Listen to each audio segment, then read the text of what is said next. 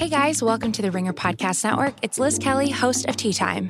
Exciting news happening across the podcast network. Your favorite celebrity and pop culture podcasts are moving out of Channel 33 and into their very own feed called Ringer Dish. On Ringer Dish, you can still listen to Jam Session on Wednesdays and Tea Time on Fridays, and we'll be launching a brand new show that'll publish every Monday, starting with a deep dive on J-Lo and Ben Affleck's infamous relationship hosted by Amanda Dobbins and Juliette Lippman. So to hear more about the royal family and our current celebrity obsessions, subscribe to Ringer Dish on Apple, Spotify, or wherever you get your podcasts.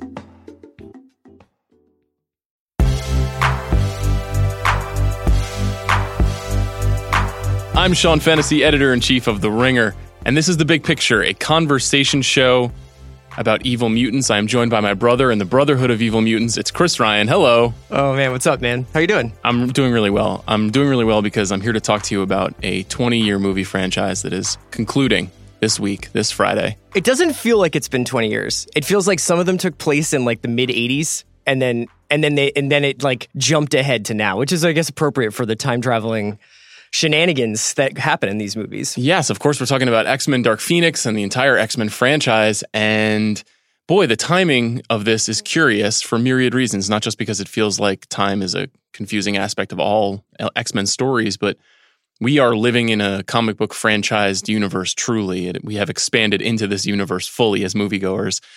And the new movie, which we'll talk about, I think, mostly in the back half of this conversation, I would say left a little something to be desired, maybe a lot to be desired, not exactly the way we want a big story like this to go out. Also a bit curious since we've already seen this story once before in this franchise. Yes.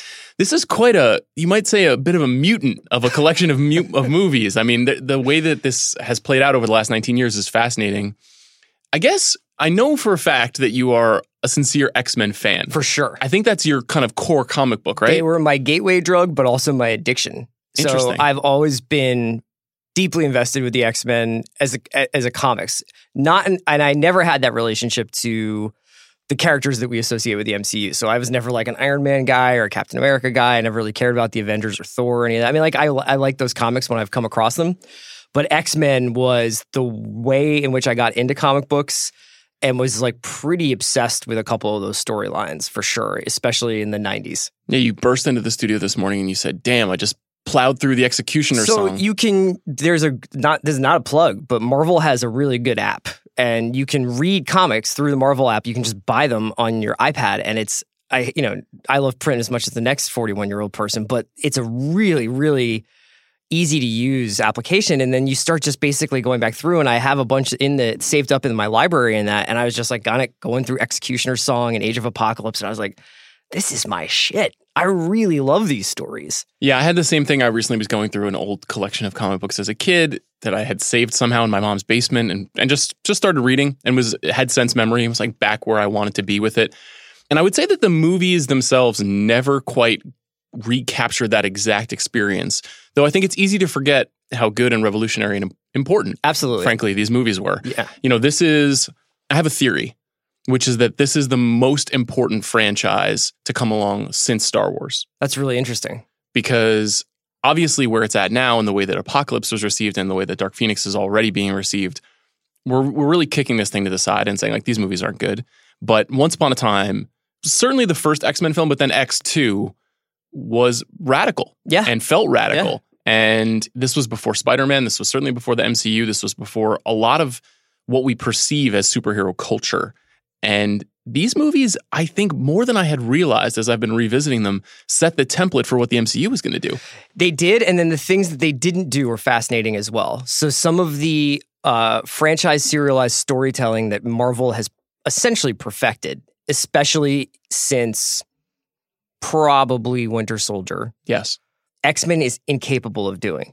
And there's little things that Marvel does that the X-Men franchise just never really got straight. And, it's interesting. I was going to come in here with this big spiel about there's all this behind the scenes drama with these X-Men movies and Fox always made them make them fast and there was budget crunches and release date deadlines. All that stuff is true for Marvel. Think about Edgar Wright. Think about this movie's going to come out then, or we had to reshoot this ending and they had to shoot this before they made Infinity War. And so they didn't even know who Captain Marvel really was when they were making the last two Avengers movies. All that stuff happens with MCU, but they understand two things, I think. One, how to tell a story over multiple films. And they do the Wu-Tang thing of the group and the solo album really, really well. Yes. And obviously, X-Men never really got a chance beyond Wolverine to do that. And two, they knew how to tell a comic book story to non-comic book fans, I think. And that means that whereas in the X-Men movies, you have dozens seemingly of random people with face paint on, with powers you don't really understand, whose name maybe never gets mentioned. Marvel doesn't make those mistakes. There's not some random guy whose tongue moves really far that you're like, who's this guy? And then he never shows up in another movie. They don't waste your time. For as long as those movies can be, they don't waste your time. So it's really, really interesting in preparation for this podcast to go back through these movies and be like, oh, you guys were the canary in the coal mine.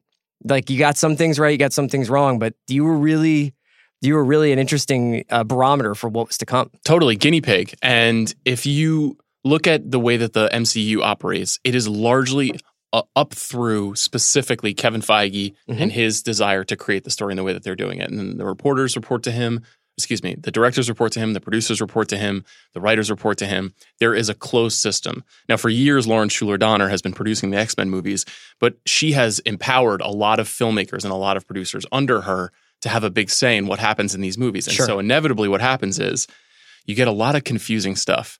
Now, I will say, at first, I was going to come into this film and this series highly critical of the fact that they have not been able to manage their timelines. And so what you have now is you have old Ian McKellen playing Magneto, and you have young Michael Fassbender playing Magneto.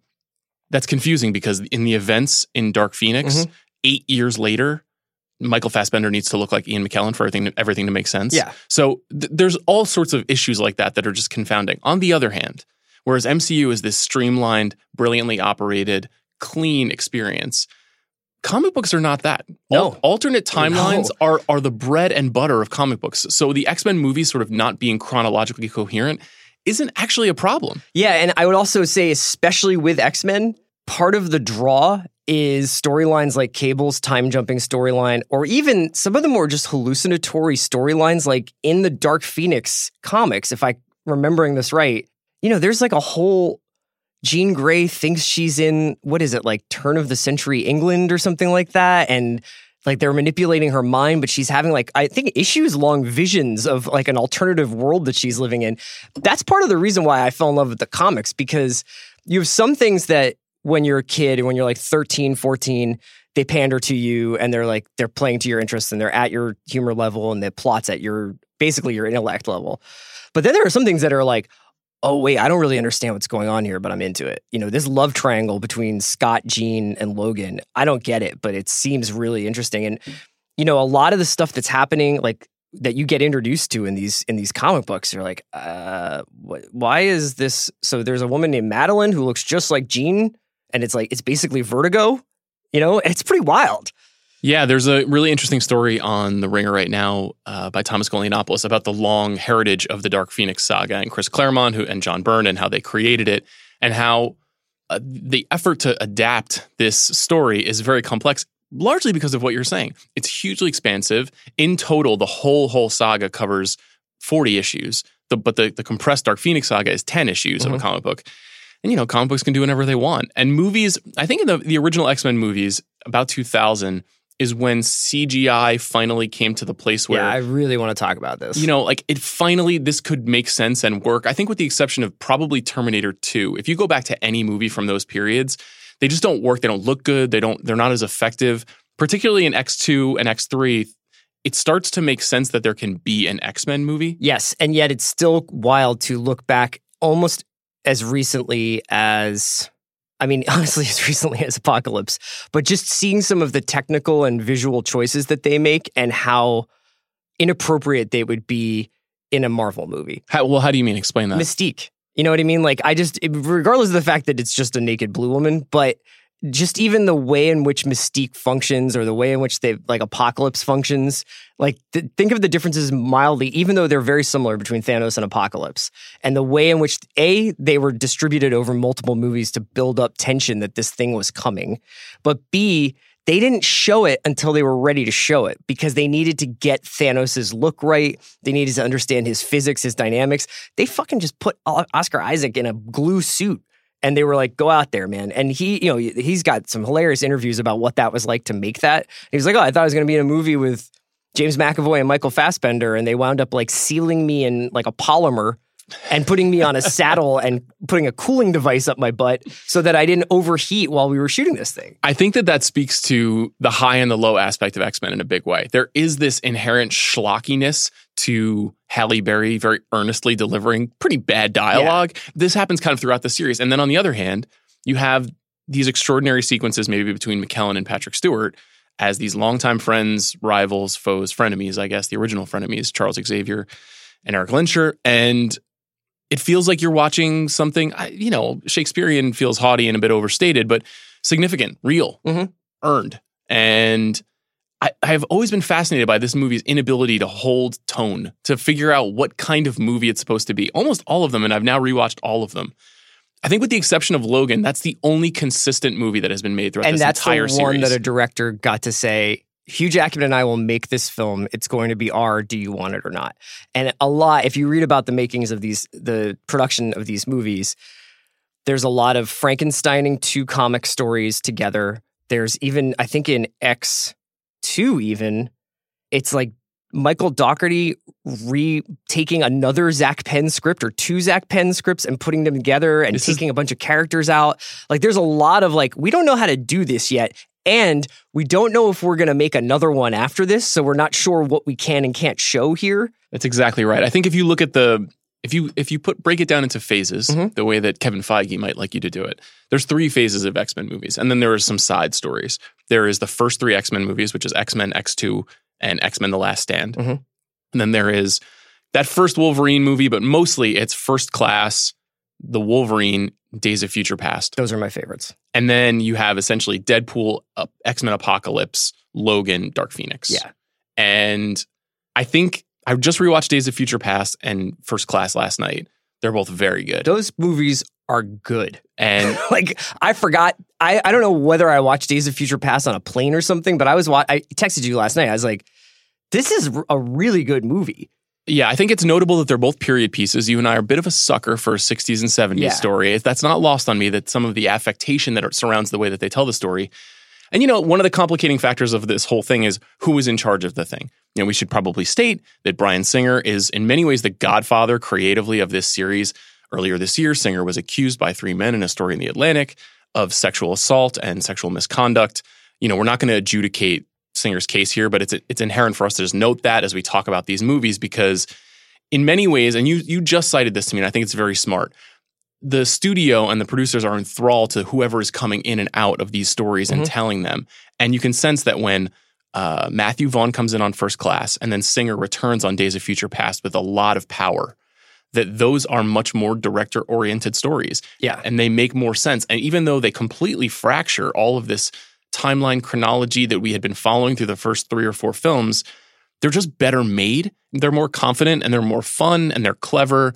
And they feel, even if they're not truly loyal to the storylines in the comic books, they feel more in keeping with the way that those stories are told. Why do you think that stopped again? Why did that kind of start to fall apart again? So I don't want to speculate too much about Singer, but if you read about the productions of these movies, there's a lot of cases where either they had thought about going with a different director and Singer said he wanted to do it and they gave it to Singer, or Singer was supposed to direct a movie and then backed out and they had to bring someone else in to do it.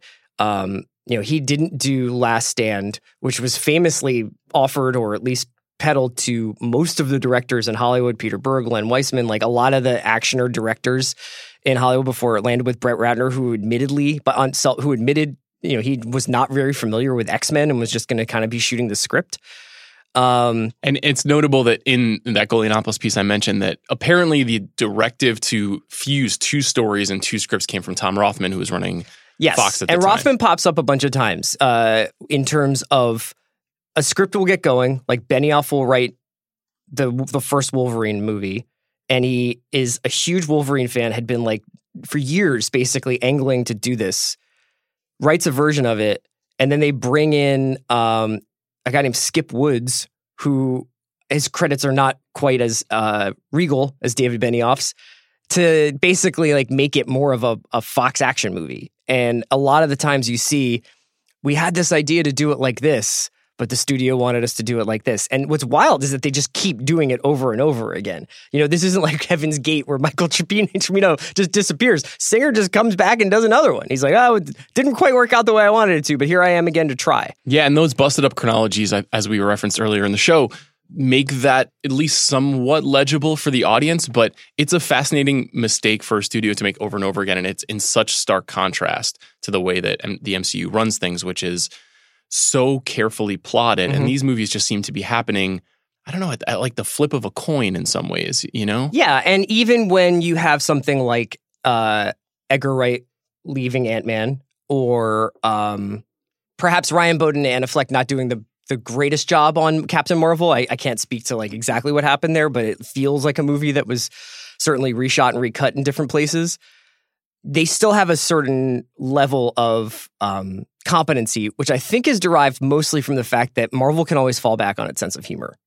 And X-Men movies, I would say, are not very funny. Nor do they really try to be, nor are the X-Men comic books very funny. But we talked about this when we talked about Avengers back when you were doing the Marvel series on Big Picture. They can always be amusing. And that's a huge thing when you're in a movie theater for 2.5 hours. But that to me is kind of shocking as a retired comic book reader, because growing up, the X-Men were cool and they were young and they were disaffected and, like, forgive the phrase, but a little bit punk relative to the Avengers, who were older and who were not really a team. They were a bunch of individuated stories that got spun together. Yeah. And the X-Men, they were a team. And the reason that I think there haven't been a lot of spin-offs from this series is because maybe on the one hand, some of these characters are not strong enough, interesting enough to support their own stories, but largely because the idea of the collective and a band of outcasts coming together is what makes this story make so much sense. But I think that the other thing here is that it was casting. Is when they started making these movies in, 2000, they weren't thinking about 20 years in the future. They weren't like, maybe Famke Janssen can carry like a multi-movie arc. They were like, let's make this movie and see if it makes any money. Oh, it did. Let's make another one. Wow, people think that's Empire Strikes Back. Third one's a disaster. And then they're like, you know what? We can't make a Magneto movie. Ian McKellen's too old. Ian McKellen can't get up on wires and go flying over anything. We have to figure out a way to reboot. Luckily for them, there's tons of reboots and timeline shifting and go back to your younger self stuff in the comics. And that's why I thought First Class was so brilliant. Furthermore, First Class, shot by the guy who shot Gladiator, looks great. It looks like way better than any other X-Men movie. And the only thing I'm disappointed about with Days of Future Past is that Vaughn didn't get a chance to direct that, because I think Days of Future Past actually has some of the charm of Vaughn and Jane Goldman's script from First Class, and they did a version of Days of Future Past script. I don't know who wound up eventually getting all the writing credits, but if Matthew Vaughn had directed Days of Future Past, I think that's in the running for like top 5 superhero movie. It's interesting. Having just seen it, I think there are parts of it that work really well, and there are parts of it that I can't quite understand. Let's talk a little bit about the actors and the characters and the way that they fit together, because that's even relevant to me to Days of Future Past, because you mentioned Mystique earlier. I just don't think of Mystique historically as a very important character, and somehow she has become the third most important character, maybe the fourth. Somehow. I mean, it's obvious why, right? Well, but even in the original films, before Jennifer Lawrence comes along, they put a lot of weight into Rebecca Romijn Stamos. Rebecca Romijn Stamos, for those of you who may not be familiar, was a supermodel who married John Stamos and became a successful actress. She's not really done very much as an actress of late, but because there was something so visually striking about her, and because I think they needed to give Magneto a sort of evil sidekick, she took this place of importance, and it has always been very confusing to me. And she really is, she's the pinnacle character, the clutch character in Days of Future Past as well, because of Jennifer Lawrence. Yeah. Now, when that movie came out, Jennifer Lawrence was famous and Oscar nominated, but not quite as famous as she is right now. Let's go back though. Mm-hmm. Basically, the key figures here are Patrick Stewart as Professor X, Hugh Jackman as Logan Wolverine. And Jackman famously almost wasn't Wolverine. There's that great story about how Dougray Scott hurt himself making Mission Impossible 2 and had to cede the floor. Shout out to the motorcycle fight. Yes. You know my favorite casting what if of the whole X-Men franchise? No. Glenn Danzig turned down the role of Wolverine. Apparently that's true. I don't know if Danzig has gone on the record about that. Rothman. Apparently that's true. Yeah, it's a great ask. And you mentioned McKellen. We mentioned Halle Berry. Those 4 people, now Hugh Jackman was relatively unknown at this point, but those 4 people, serious, heavyweight, real actors. And then Famke Janssen, James Marsden, Bruce Davison as Senator Robert Kelly, who has an amazingly weird arc in these stories. I think it's a little bit forgotten when he turns into like a water mutant. Yeah, and like he's like at the statue. Yeah, of course. You remember that? Yeah. Rebecca Romijn we mentioned. And then there is this, series of younger figures. There's Anna Paquin as Rogue. There's Shawn Ashmore as Iceman. There's Aaron Stanford as Pyro. And it feels like what they've done is basically created 3 generations of X-Men to support these movies. And they'll make Logan the linchpin of all of those movies. And I don't know, what stuck out to you about that collection of people? Because I remember feeling both shocked by the quality of actor and confused by like the Shawn Ashmores of the world. Sure. I thought that was a really good representation of the clash of sensibilities possibly between marketing departments, PR departments, writers, directors, producers, studio executives. I think that Stuart, McKellen, those guys make a lot of sense. They're an extension of the Alan Rickman Die Hard philosophy, which is this is what it is, but if we put really good actors in it, it could be something very special. It's a great call. So I'm very familiar with, let's get an Oscar-winning British man to be in this movie, and it'll just be 8% better by the fact that he's reading these words. And they hit that casting out of the park, but they immediately put themselves in a corner in terms of the age. Now, Charles Xavier, obviously not the most mobile person in the world. You're not going to get a lot of action scenes. But with Magneto, Magneto is the... for a lot of the comics, is like the most powerful villain and also just this incredibly dynamic, visceral, physical actor in the comic books. And McKellen does really well in those first few movies, but by Days of Future Past, they are not standing a lot, either of those actors. Yeah, they're basically cordoned off in like a tunnel with temple. Ellen Page. Yeah. It's interesting. I think the reset that you talked about with Vaughn's First Class is where the timelines get more confusing, but I think in many ways the acting gets, I don't know about better per se, but they re-energize the franchise. The Last Stand happens, Brett Ratner's movie. It's not successful. I actually thought it was not as bad as I had remembered when I rewatched it. Yeah. What they've basically done is they've fused the Gifted storyline. The Joss Whedon one, yeah. Yes, with the Dark Phoenix saga. And I don't think that Famke Janssen can really carry the weight of that series. And I think that there's a lot of confusing tension between like who was the villain in this story and why. But they close the chapter with that series, and then they bring in James McAvoy and they bring in Michael Fassbender. Eric, you said yourself, we're the better men. This is the time to prove it. There are thousands of men on those ships that are just following orders. I've been at the mercy of men just following orders. As Professor Xavier and Magneto. And then they also bring in Rose Byrne, and they bring in Jennifer Lawrence. January Jones. Jan Jones is killing it in First Class. Kevin Bacon as the villain. Nicholas Hoult. Oliver Platt getting some run. Oh, Zoe Kravitz comes in as Angel. Yeah. There's this incredible collection of young performers. They got it right. And it works. Yeah. But then in a weird way, they have written themselves into a corner because they know that since that worked, they have to keep going back to these characters. And so it's not bad for the X-Men movies. It's actually quite good.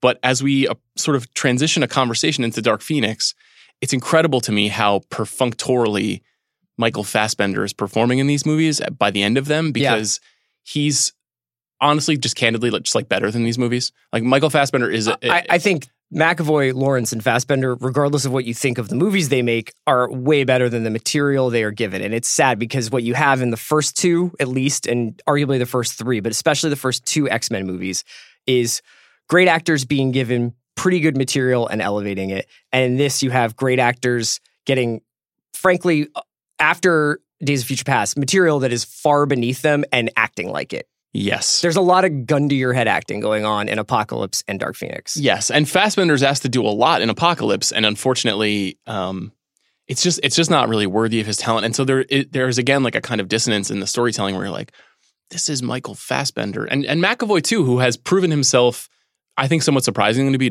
kind of like a genre pulpy actor with all the M. Night Shyamalan stuff that he's done. And he seems to have an affinity for that sort of work. But Wanted, Atomic Blonde, like he's up for whatever. He's comfortable in that space. And Jennifer Lawrence too. I mean, I was chatting with Bill yesterday and he said, we really need to do How We Fix It for Jennifer Lawrence's career. And I think in some ways, it's funny the franchises that you choose, because nobody was really worried about Jennifer Lawrence's career in the movie she picked when she was making The Hunger Games. Right. That went over swimmingly. Right. Whether you like those movies or not, everybody's like, oh, that was successful. They did that well.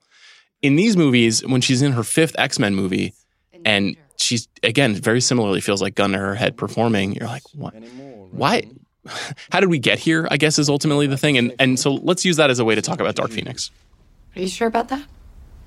Because we're taking bigger and bigger risks. And for what?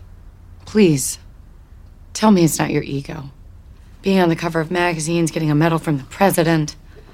You like it, don't you? So Dark Phoenix is ostensibly the last movie in this series, although next year, Josh Boone's The New Mutants will be released. Sure. What role that has in this You want to make a bet on that? Yeah, it's hard to say. It's already been moved 3 times, although notably so is the Dark Phoenix. This movie has moved. Can we just do really quickly, because I think it's worth, in case listeners don't understand, Fox merger stuff, because I think that kind of plays into what's happening here a lot. Yeah, so earlier this year, for $71 billion, Fox Filmed Entertainment and all of its subsidiaries, with the exception of a handful of networks, were sold to Disney. Disney, of course, owns the MCU. It is the juggernaut of superhero storytelling in 2019. Also, these are both technically Marvel properties. Mm-hmm. And it's also notable that at a time, Marvel, Avi Arad, even Kevin Feige to some extent, was involved at various stages of these X-Men movies, just not in the same way that they have been with the MCU, and even with the way that the most recent Spider-Man movies have happened. But since they're all coming together, there's been a lot of armchair jockeying about how will the X-Men eventually fit into this story. Right.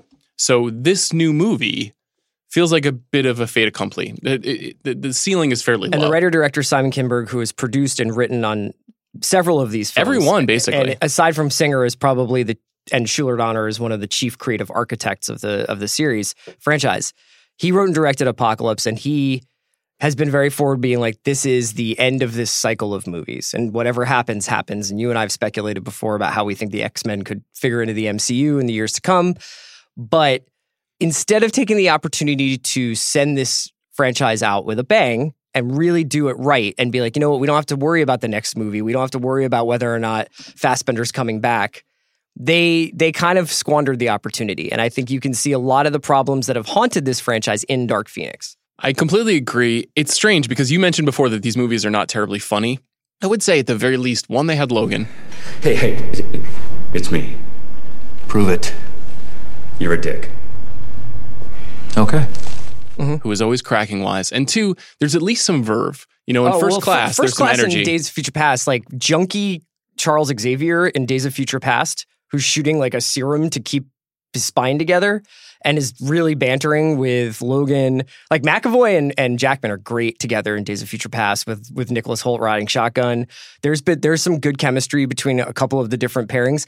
I honestly think that like those movies were really hamstrung by like they just don't know what to do with Mystique and with Lawrence. Yes, I agree with that. In Dark Phoenix, this is perhaps the most humorless comic book movie I've ever seen. And that is in a world in which Zack Snyder has made comic book movies. For sure. And I actually wanted to talk about that a little bit with you because it makes Batman versus Superman look like Always Be My Maybe.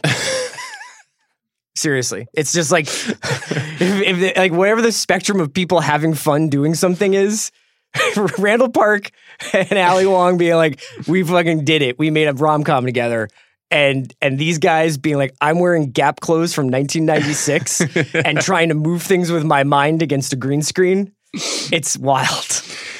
It's clearly a purposeful choice. I just don't totally understand the choice. I think what Kinberg, who has never directed a film before this is his directorial debut, even though he has been a producer on lots of kind of schlocky, mediocre stuff, but also movies like The Martian. You know, he's a very experienced producer and writer. And interestingly, self-identifies as part of a generation with Alex Kurtzman, Damon Lindelof, Benioff, Drew Goddard, like a bunch of guys who I think are very thoughtful about genre material. I think these guys in a lot of ways are brilliant. Yeah. You know, I don't sit here to run down their films. You talked about some of the studio complications.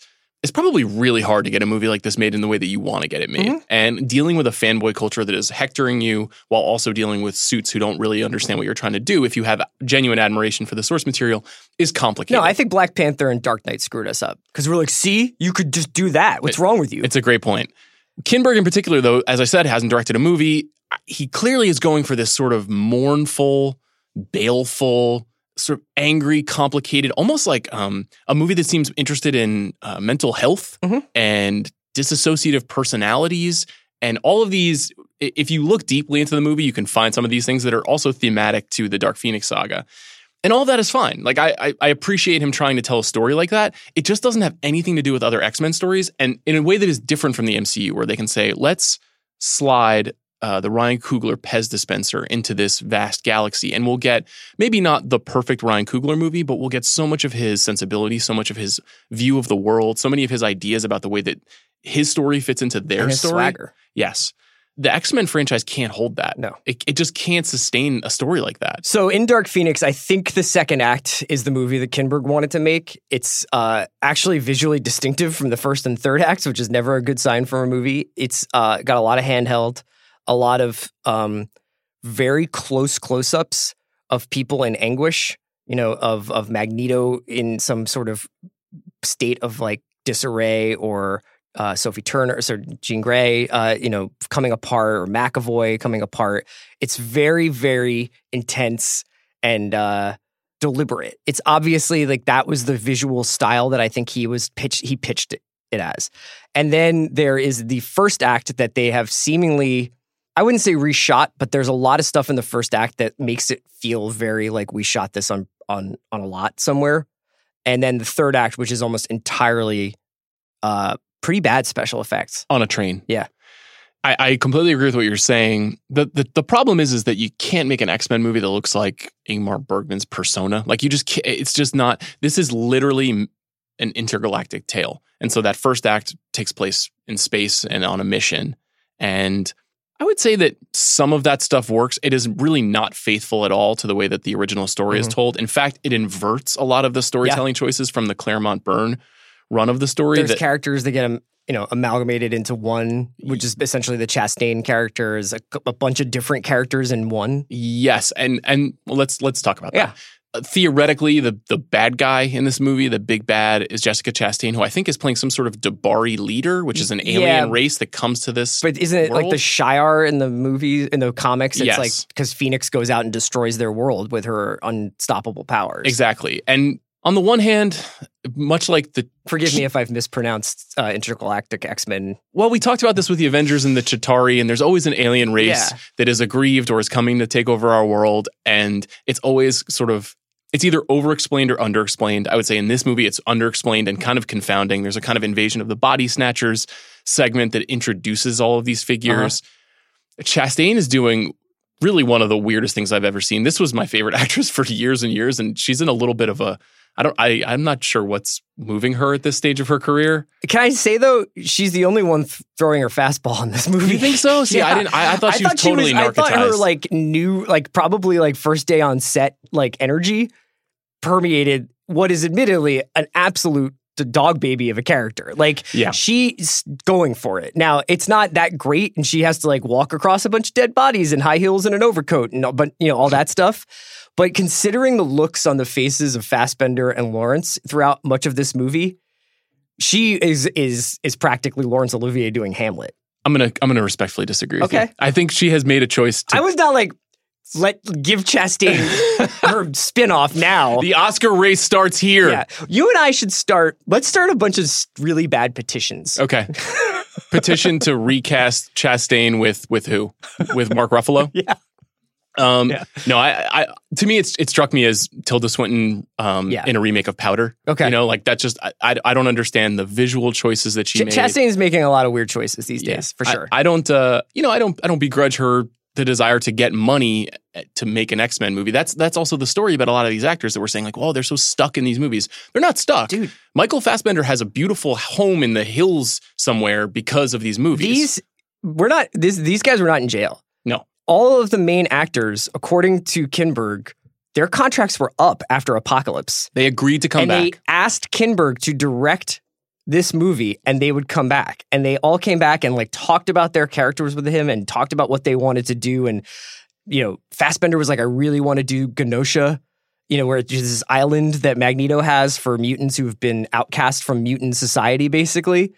And they wanted to do this movie, and you can pretty much see the day when they realized what they were making because they do not hide it in this movie.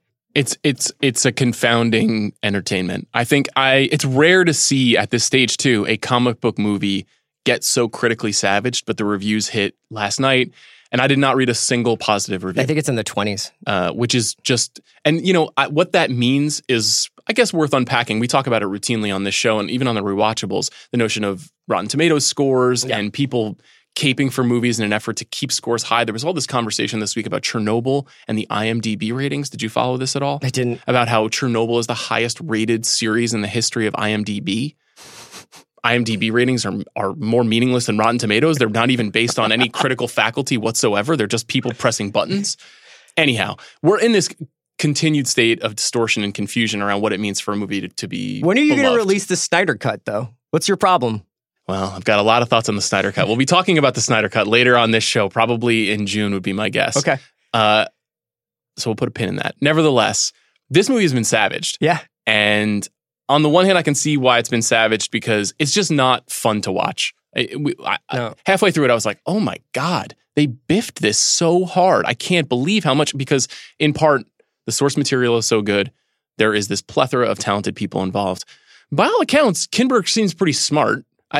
It's hard to believe that he doesn't know what he's doing. I would love to know what the sort of backroom dealings are, the studio executive notes are on this movie. Yeah. Because the decision to reshoot, and they did do reshoots last year, and the decision to move the release date twice indicate that it has changed a lot. That first act certainly feels new, and that third act is just confusing, and here's why.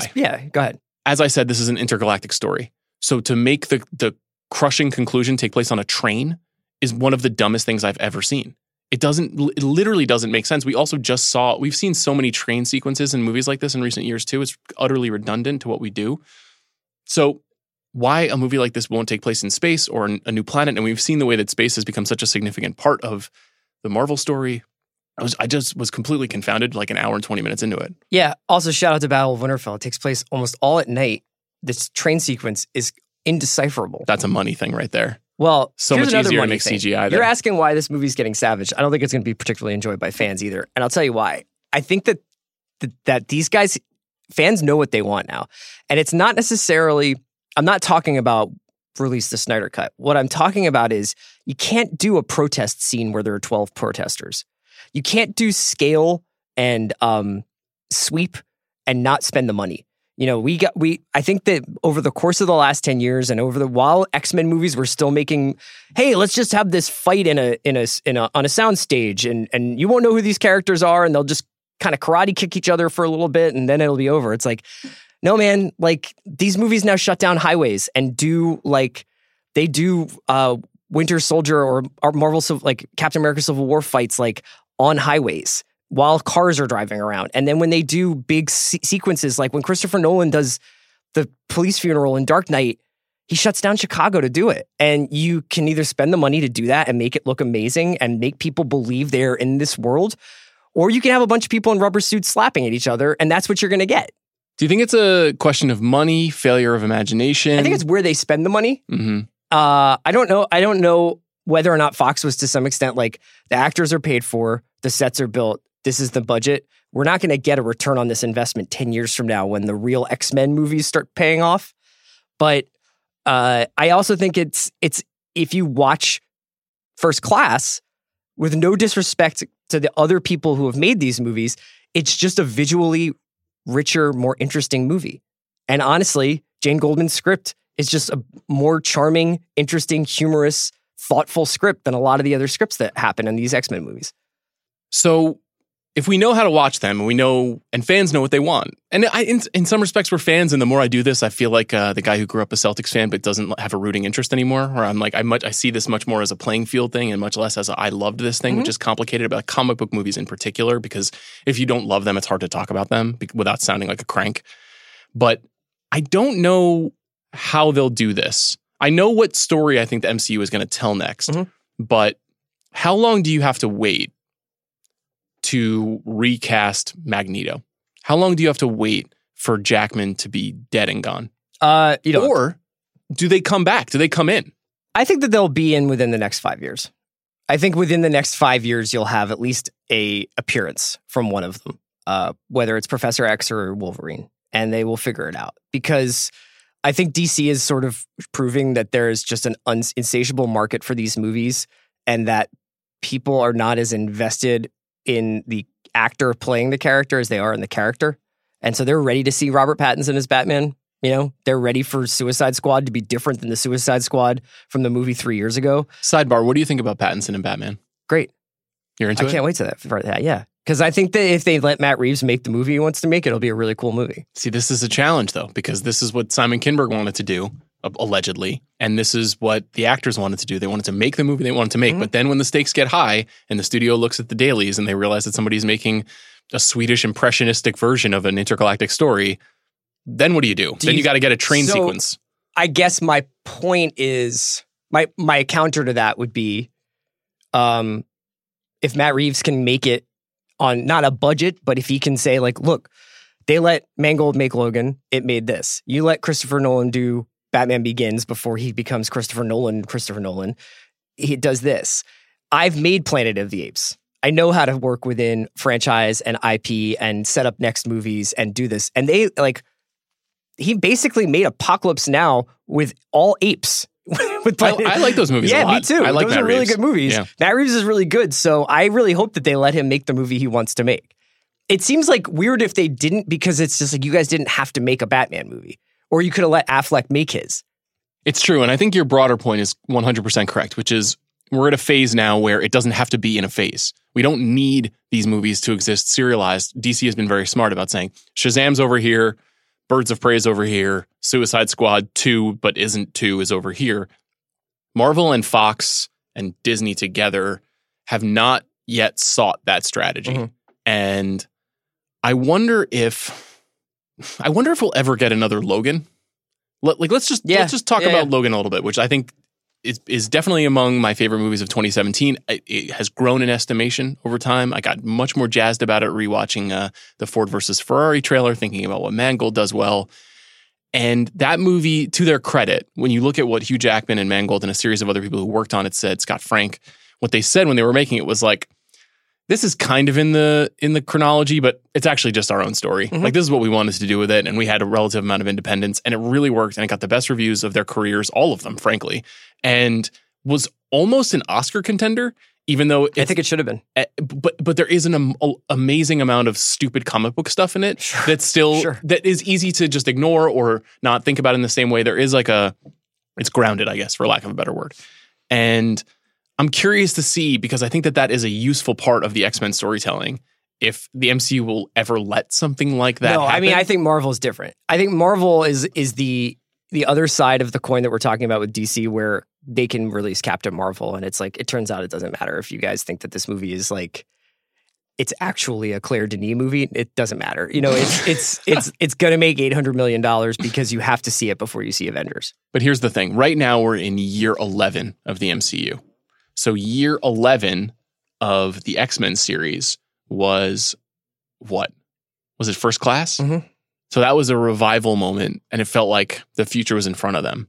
When we get to year 19 of the MCU, will we be ready to dispense with this? Not if it's Fantastic Four and X-Men. Can I share an opinion? Fantastic Four sucks. I don't really have a deep affinity for them, but if they bring in 8 to 12 new characters and they turn this over, salute. That would be amazing. I have an interesting what if for you. Okay. I don't know where if you want to talk about this right now, but we were talking about Lawrence. Was there a huge missed opportunity to not have Jennifer Lawrence play Jean Grey? 100%. Because I mean, with no disrespect to the Summer of Sophie, and I think she's just a phenomenal celebrity, Sophie Turner. She gets absolutely blown off the screen in this movie by nothing. Like, it's not like anyone else is trying very hard, but she just doesn't have the chops for this. In some ways, I guess my appreciation for Chastain is because if you see somebody in a really bad movie and they still it doesn't look committed, like, yeah, or they're just like, they do a decent job in like bad lighting and bad and boring framing and stupid everything else, and they're still like, oh yeah, you're actually like really committed to doing this part and you're not hamming it up too much. Sophie Turner is like, what? Like, she just really just has no idea what's happening the entire movie. And I honestly thought it seemed like she was really struggling with the accent and was like really trying hard not to break the accent, and that limited her range of emotions. Because I thought she was quite good in the last few seasons of Game of Thrones. I mean, I thought she was great in Game of Thrones in general. So I was watching Jennifer Lawrence and I was watching her having to go through all this like emotional stuff of like, who are you choosing in Days of Future Past? And are you going to be on Magneto's team or Xavier's team? And in this movie, she's like, I don't know. I mean, she's just there to die. I don't know if are we spoiling it. It's fine. Yeah, she's just there to be like, I'm the thing that happens in the 25th minute that makes the stakes are high. Every review has pointed out that she does not last more than 30 minutes in this movie. Practically, yeah. But I was watching it and I was like, she probably wouldn't have wanted to do another multi-movie franchise after Hunger Games. But if they had made her Jean Grey and they had done the Dark Phoenix story the way it should be told, which is probably more than one movie, it would have been kind of an interesting. It's just an interesting hypothetical. So in Golianopoulos' piece, Claremont kind of gets the last word on this, and he says that he always wanted to be the author of the Dark Phoenix movie. And the way that he would do it is it would be a 2-part movie, as you suggest, and it would essentially end, Age of Apocalypse would end, and they would segue directly into the Dark Phoenix saga. And in order to make that work, you need a really powerful actress. Now, I am perhaps not as big a fan of Jennifer Lawrence's chops. I think Jennifer Lawrence is an excellent actress when she is being herself. Mm-hmm. I think the Silver Linings Playbook version, yes, that has always made a lot of sense to me that actually is a legible 70s style movie star persona. She's like Burt Reynolds. Yeah. Where you're like, she's just Jennifer Lawrence doing stuff. She's just like Denzel. But when she's like Red Sparrowing it, it's just not credible to me. And I have a hard time watching her in those movies. And likewise, Jean Grey is not the most, is not the deepest character, and the movie takes great pains to show what Jean has endured, the death of her parents, how Charles saved her. Some of that is like retconning to make the movies work for them. And we also saw a version of this same story told in The Last Stand. So that's a little bit confusing if you don't remember how everything played out. But it necessitates a real depth. This is only the second time we've seen Sophie Turner in one of these movies. And even in the last film that she was in Apocalypse, she's just not in it that much. Mm-hmm. So we don't have much of a relationship with her as this character. Famke Janssen, I think, is a fine actress. She's fantastic in Rounders. There's just a product of the fact that Famke Janssen is just older than Sophie Turner in those movies and carries with her a different set of experiences in her acting. I mean, like Sophie Turner is in her early 20s. And I think it would work in terms of like, here's a young woman who doesn't quite understand what's happening to her. So that makes sense. But there's huge parts of what makes the Dark Phoenix story interesting is all these different people trying to manipulate her. And they kind of try to make that just Chastain. But if you go back, I really recommend it. Anybody who hasn't read these comics, it's really, really, really a great story.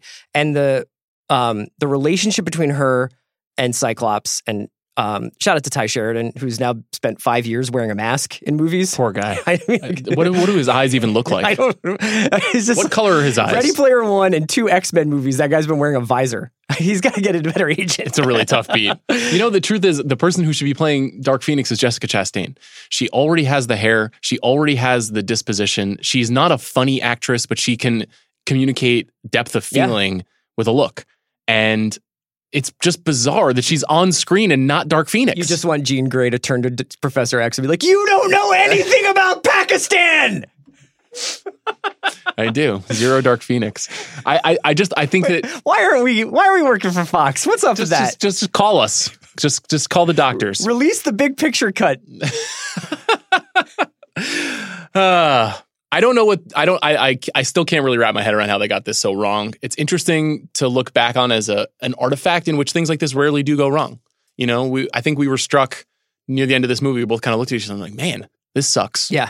And I rarely feel that way at franchise films now. Because we don't have like a personal attachment. It's like, you guys can do whatever you want with Thor. I hope it works out. That's a great point. And is this kind of the last vestige of that? Yeah, because I do think that whenever they pop up in the MCU, it's going to be way more Guardians of the Galaxy than it is this. And for as problematic as these movies are, and for as many of them, which basically probably weren't ready to be released, that did come out, there was a real like kind of dramatic danger to them that I don't think exists in the Marvel movies. And there was a real angst to them and sincere anxiety and darkness to them that Marvel has to kind of staple on to what are essentially pretty breezy action movies. Let me make one last point to your point. We didn't say this at all, but one, I think the X-Men series in general is created to cite people who feel different and feel outside of the world. Mm-hmm. And that's a big part of the creation myth around the characters. And then the Singer characters, which is totally complicated by his personal life and his real life. But especially X2 was seen as this sort of bastion of gay identity, coming out of the closet, all of these big ideas in these movies that honestly felt radical. So, when did you first know you were A mutant? But you cut that out.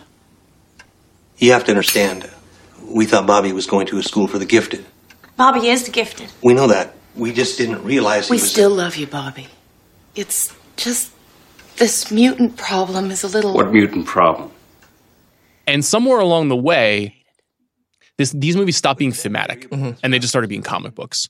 And as much as I think Days of Future Past is effective, I don't know if that movie is really about anything. And Dark Phoenix is making an effort to be about something. Yeah. It's striving towards that. It's about they make explicit references to men controlling women in this movie. Exactly. Yeah. And that is, I think it's a noble gesture, but they have distorted the shape and the meaning of the movie so much over the last 20 years that, as I said earlier, it can't carry it. There's been a lot of conversation about what a comic book movie should do in terms of representation, in terms of what it means to young people to see these people on screen and all of those things. I think the X-Men movies are a little bit lost to time in that respect. Yeah. Very quickly, what do you think the role of a movie like this is in terms of reflecting genuine societal concern? I mean, it's fascinating to go back and read those comics, a lot of which were written in the 90s, and they feel very 90s, but there is a lot of diversity in them. And a lot of diversity in the backgrounds of the characters. I mean, everything from Bishop being this time-traveling bodyguard to Gambit's kind of Creole background, and you've got a lot of transformation going on in these characters. A lot of them are trying to doing incredible things to their bodies to hold back what they actually are. They're trying to control not their powers, but this thing that's inside of them, and it's really pretty nakedly about how fluid identity is in a lot of ways. And X-Men wasn't considered quote unquote woke. You know what I mean? No. The comic books. It was just it was certainly diverse, but it was these are different walks of life, literally. Yeah. These are different people having different experiences. So I think that's the legacy of these stories. Not necessarily, I would agree with you that some of these movies do range into that territory. It's very hard to imagine them doing all of that and also doing the MCU serialized grunt work. Right. I think that they'll play lip service to certain things. And you know what? Honestly, does it make a difference if we have a Black Wolverine? Does anybody really care about that anymore? It's a legitimate question. You could recast a lot of these parts for, plenty of different roles. I mean, they have backgrounds, but I don't know. I don't know how X-Men fits into that. That's a good question. We're going to find out because it was really the load-bearing metaphor machine for much of the 80s and 90s, and the films started to do a lot of that work, and they're not doing that work anymore. Chris, any final thoughts on Dark Phoenix? Release the Kinberg cut? I think we were getting the Kinberg cut, which is sort of the tragedy of Dark Phoenix. Chris, thanks for doing this.